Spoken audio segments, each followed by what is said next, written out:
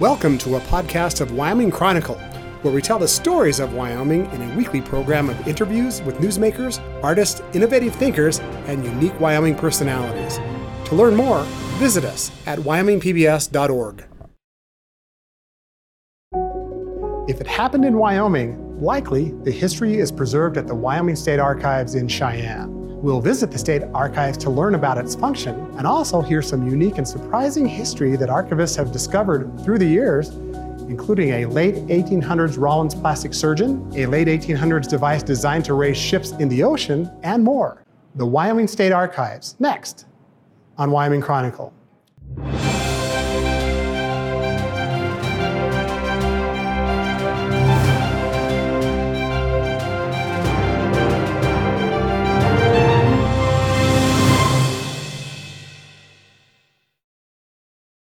Funding for this program is made possible in part by the Wyoming Humanities Council, helping Wyoming take a closer look at life through the humanities, thinkwy.org, and by the members of the Wyoming PBS Foundation. Thank you for your support. And as we begin our discussion on the Wyoming State Archives, we want to learn what the Archives is. And with us is Kathy Marquis, the State Archivist here in Cheyenne. Kathy, welcome to Wyoming Chronicle. Thank you so much, and thank you for pronouncing my name right. I was cute about it. So were you? Okay. I had some good advice. Excellent. We're going to get to some amazing stories that your staff has found in the archives here in just a bit. Mm-hmm. But I want to give our viewers a chance to really understand a little bit more about what the archives is, its role in preserving history, and how they can access. Great, thank you. So the Wyoming State Archives is charged by statute with preserving the records of state government, and we also have many records of local government here. We don't take everything. We are interested in preserving things that have historical value or legal value or ongoing administrative value. So we retain records, about 44,000 cubic feet at the moment, of archival records that document the history of the state, tell the story of the people, tell the story of how the government functioned over time. And we also, I'll just put a plug in here, we also have another 44,000 cubic feet, that's a box of records, that are in our Records Management Center. And those are records that have to be kept for certain periods of time, but not forever. So those are kept here, and then we destroy them at certain periods of time when their retention periods have been met. And you have many other things like newspaper. Yes. All of Wyoming's newspapers are microfilmed here, available to be viewed and researched. Mm-hmm. How do people interact with you? If they really need to understand something, maybe it could be in their family history mm-hmm. or their town's history or with research that they're doing for whatever reason. What should they do? They can call us. They can email us. They can actually still fax us. And we are available every weekday to answer questions. We get a lot more questions by email these days than we do by phone, but we still get a lot of phone questions. You can also just walk right in. There are no appointments necessary. You just come in and ask your question, and we'll do our best to answer at the time or get back to you. And you can also just plan to spend the day, which sometimes people do, and just digging through materials that either tell about the history of your town or your church or your family, depending on what you're looking for. And what sort of materials might people see if they come to the archivist offices right here in Cheyenne? Well, we're sitting in front of some amazing older photos. We have lots of photographs of people and places in the state. And a lot of those photographs, maybe about 10%, have been scanned or available to you, as I like to say, in your pajamas. Online. Online, exactly. And the same is true for some of the records of the governors. You can get access to those through our website. Most of the rest of them are available by coming in or by asking us, and sometimes we can scan them and send them to you, or we can help you figure out which ones you might want to look at when you come in. And that's 90%. Of the photographs, yeah. Is the digital world been helpful, or has it been a hindrance? And I ask that question, I'm just thinking of newspapers, for mm-hmm. example. Well, on their websites now, often you'll see stories that never make it into print. Exactly. And you have a wonderful record of everything that's printed, but what about the digital world?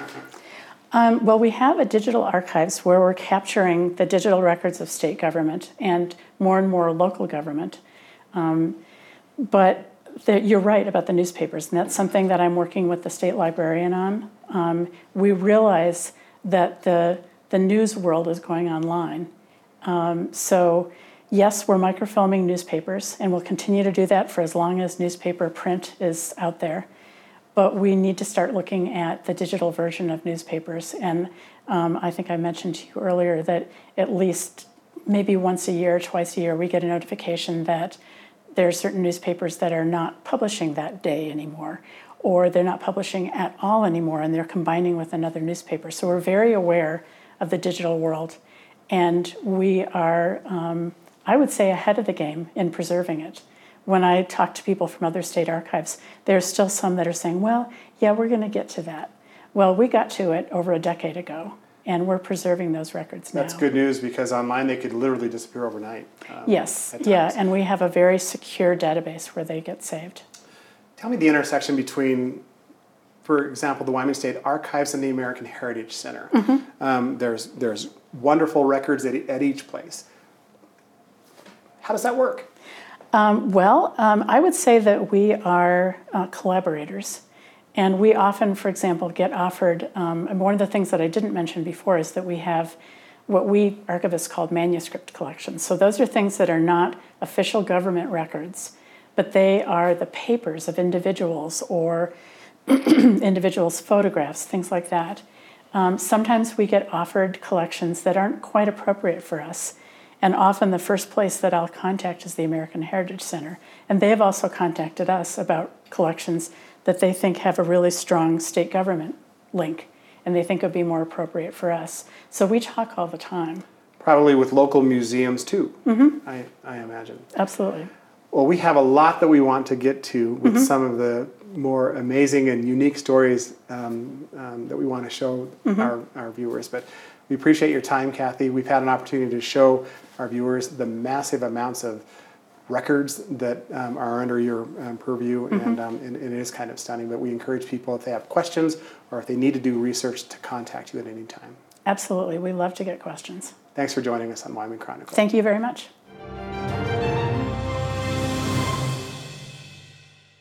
And as we continue our discussion of the Wyoming State Archives, it's our pleasure to be joined by Susie Taylor, a reference archivist here at the Wyoming State Archives in Cheyenne. Susie, welcome to Wyoming Chronicle. Thank you for having me. This is the fun part of the show, and what we've asked you to do, and you've done such a great job, is to find some of the more unique, amazing, surprising stories that are here at the archives and share them with us. And we're going to give you every opportunity to do that, and we might as well just jump right in. Wonderful. Well, where do you want to start? Well, I think we should start with the great plastic surgeon that was in Rollins, if I recall, before the turn of the 1900s even. Holy smokes. Yeah, so right around 1886, Dr. Thomas McGee, who may be better known for his work with Big Nose George, he actually helped a gentleman who had attempted to take his life and had kind of botched it. And he did one of the first facial reconstructions in Wyoming. And over the course of almost 2 years, he did 20-some surgeries. This is in the late 1800s. Yes. It's so hard to imagine this. Yes, I mean, you know, he's doing what doctors today would do in very clean surgical suites, using modern anesthesia. He used chloroform. They tried ether, but the guy woke up mid-surgery, so they switched over to chloroform. But you know, he used silk sutures and played around with skin grafts, and I think the results kind of speak for themselves. It's amazing what he was able to do. It is really surprising what he was able to do. So very good. Let's just have you continue on. Absolutely. In whichever order you would like. Oh boy. Well, let's go up to the northeast corner of the state and talk about Hank Mason's bear. So this is one of my favorite pictures in the collection. It shows these three gentlemen recreating a fight with a bear. And the story behind it is just fascinating. There's a man by the name of Hank Mason who was one of the first white settlers up in the Newcastle area, and for a while he was a prospector and a miner, but he later opened up a sawmill.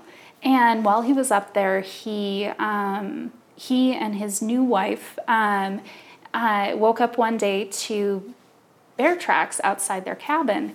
And as he was going to his sawmill, he decided to track the bear and see if he could make the bear go away. And his wife got really nervous because she didn't hear from him. And finally, she went out looking for him the next day, and unfortunately found, her husband dead because he had been mauled by this bear.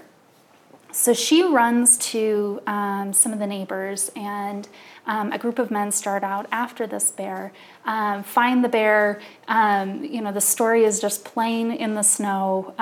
They can tell exactly what happened. He had tried to climb a tree. It hadn't worked out so well for him, and he had a fight with a bear. His gun had misfired.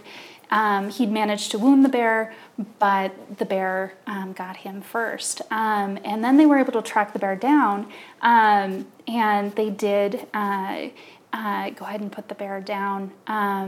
But they took the bear back to town and had it stuffed, and recreated this amazing shot. That's the most interesting part. Why do you recreate this? Right. You see him down there laying. Yeah. So the epic battle, but it's one of the very interesting things about this story was how the story was told later. People often wonder if all of the stories in an archive are true. And they are to some extent. Every once in a while you do find a straight up lie, but often the misinformation is due more to misremembering than it is to... People think they're remembering correctly, but maybe they're not. Yeah. Or things have clouded over time a little bit. Yeah.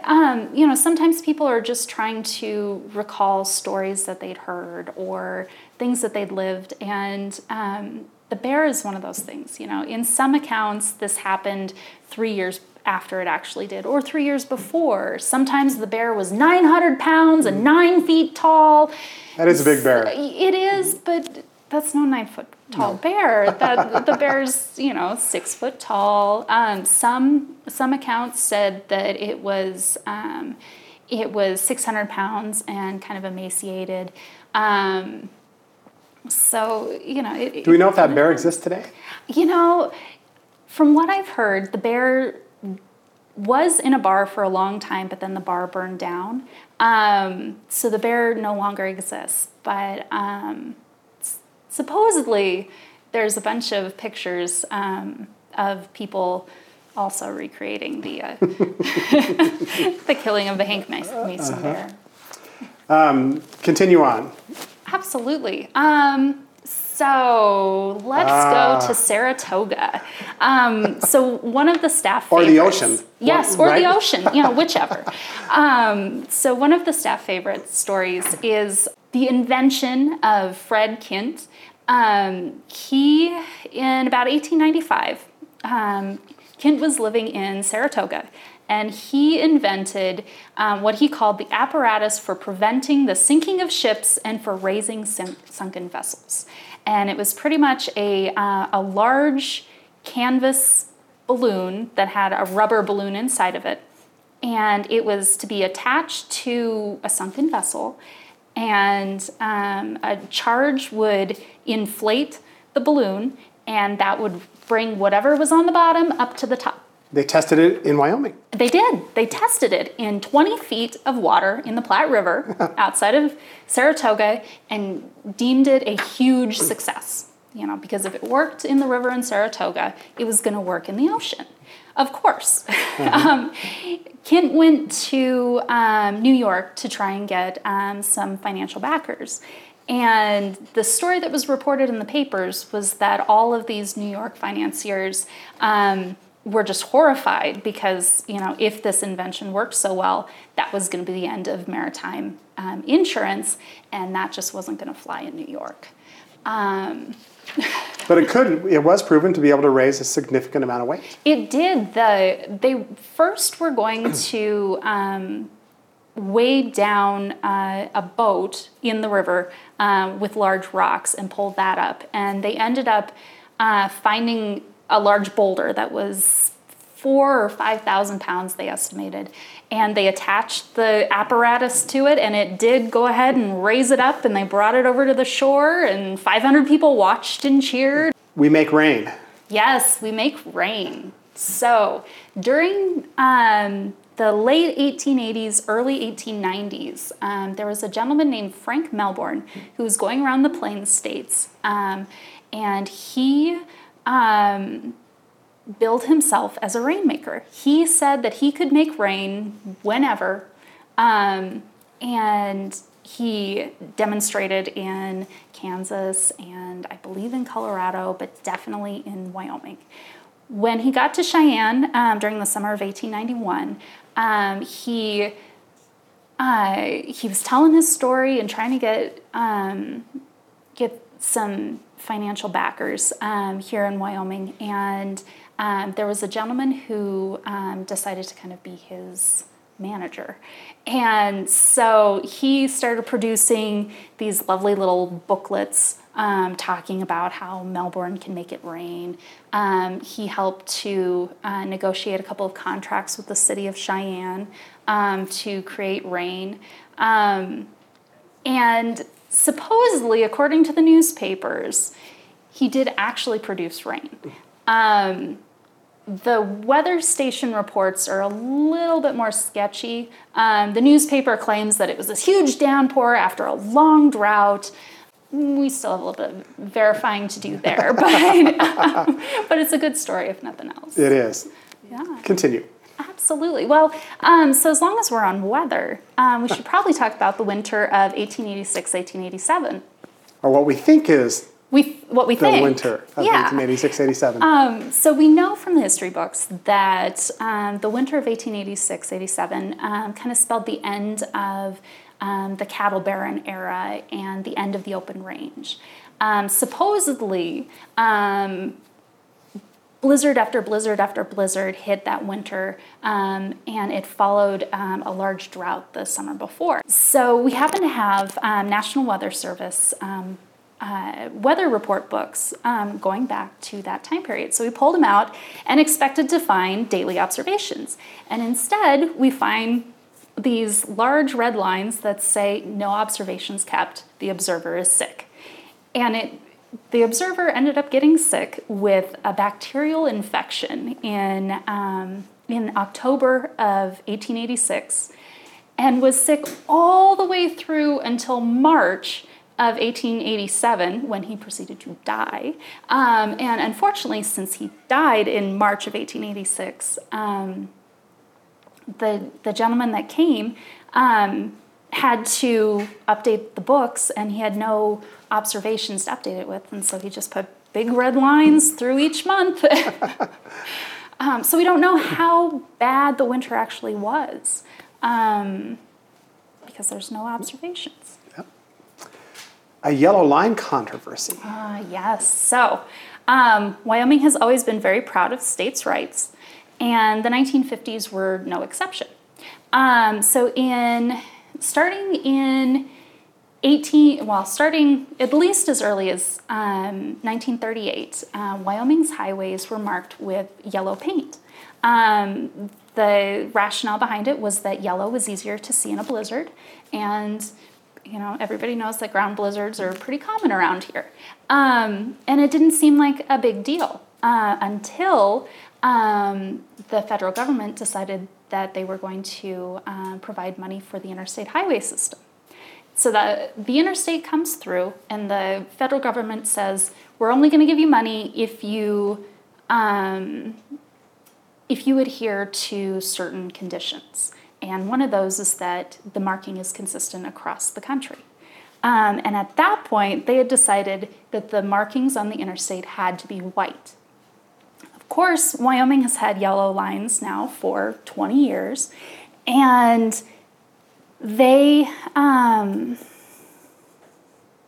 Wyoming decides that they're not sure that they want to follow those. They believe that yellow lines would be safer, and they didn't really want the federal government to tell them what to do. Kind of having common sense, maybe? Yes, yes. There was one legislator who sponsored a bill in 1959. So Senator Barlow out of Sublette County was a co-sponsor on a bill in 1959 that the legislature passed, specifying that all roads in Wyoming had to have yellow stripes. And this was in direct conflict with what the federal government was asking. And Barlow said, maybe some people want to wear a Palm Beach suit all the time, but that just doesn't mean they're satisfactory here in Wyoming. Meaning that, gets his point across, sure. Yeah, because white lines might work well in other states, but they weren't going to work well in Wyoming. Now, the federal government responded by saying, we're not going to give you funding? Is Correct. that what they decided? Correct. The federal government pretty well said, well, that's fine, you can have yellow, but you aren't going to get our money. And so there was a big, huge debate. The governor was a part of the debate, a bunch of legislators, locals, the Highway Commission, Highway Department. And finally, they did relent and changed all of the lines to white. But it was all a moot point in 1971 when the federal government came back and said, okay, so uniform traffic laws, we want everybody to have yellow center lines because it's easier to see. And Wyoming went, yeah, we've been telling you that. How funny. So all the lines went back to yellow. It takes a little bit of time for good ideas to have some traction every now and then. Exactly. We have to talk about Hattie Durbin. So Hattie Durbin was a young housewife in the early 1870s here in Cheyenne. And her husband decided to go up to the Black Hills to participate in the gold rush. He was involved in a banking venture up there as well. And there was a partner bank down here in Cheyenne, and then the bank up in Deadwood. And so her husband Thomas got on the stage and rode from Cheyenne to Deadwood. And a few months later, Hattie decided she couldn't stay here in Cheyenne anymore. She was going to go to Deadwood.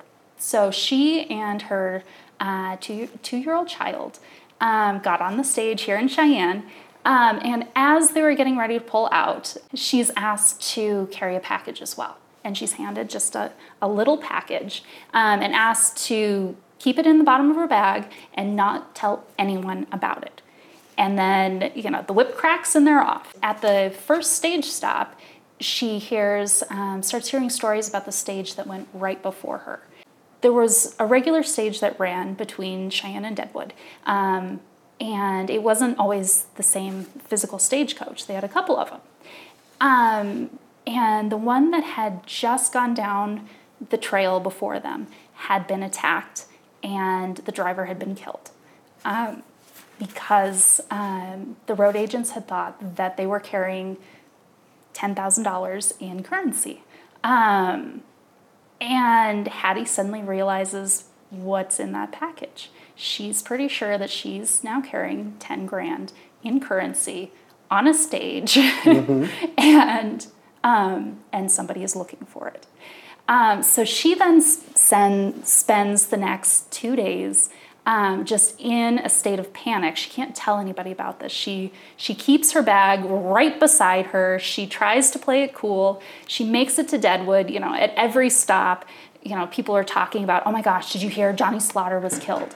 And sometimes there's guys on the trail that are claiming that it was that, it wouldn't have happened had they known that it was Johnny driving it, but, somebody's still got to have this money, and she's, just sitting there, panicking internally. She makes it to Deadwood and flies off of the stage, hands this package to her husband. She's like, we have to get rid of this now. And it turns out that, yes, she had been carrying that 10 grand. Deadwood has had all the gold they could ever want, but they had no way to turn that into paper currency. Cheyenne had all the paper currency and had access to places to deposit the gold. So there had to be regular travel down the trail.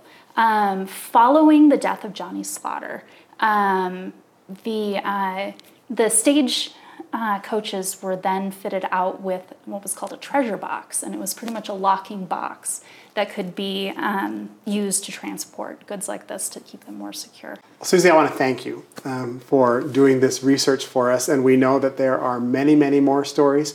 So the good news is that we're going to come back and visit periodically if you'll be so kind to give us some more time. Well, I would love to share more stories. Pretty much every box you open in the archives has a story in it, at least one. So thank you so much for your time. To Kathy earlier and to you, Susie, thank you so much for joining us on Wyoming Chronicle. Thank you.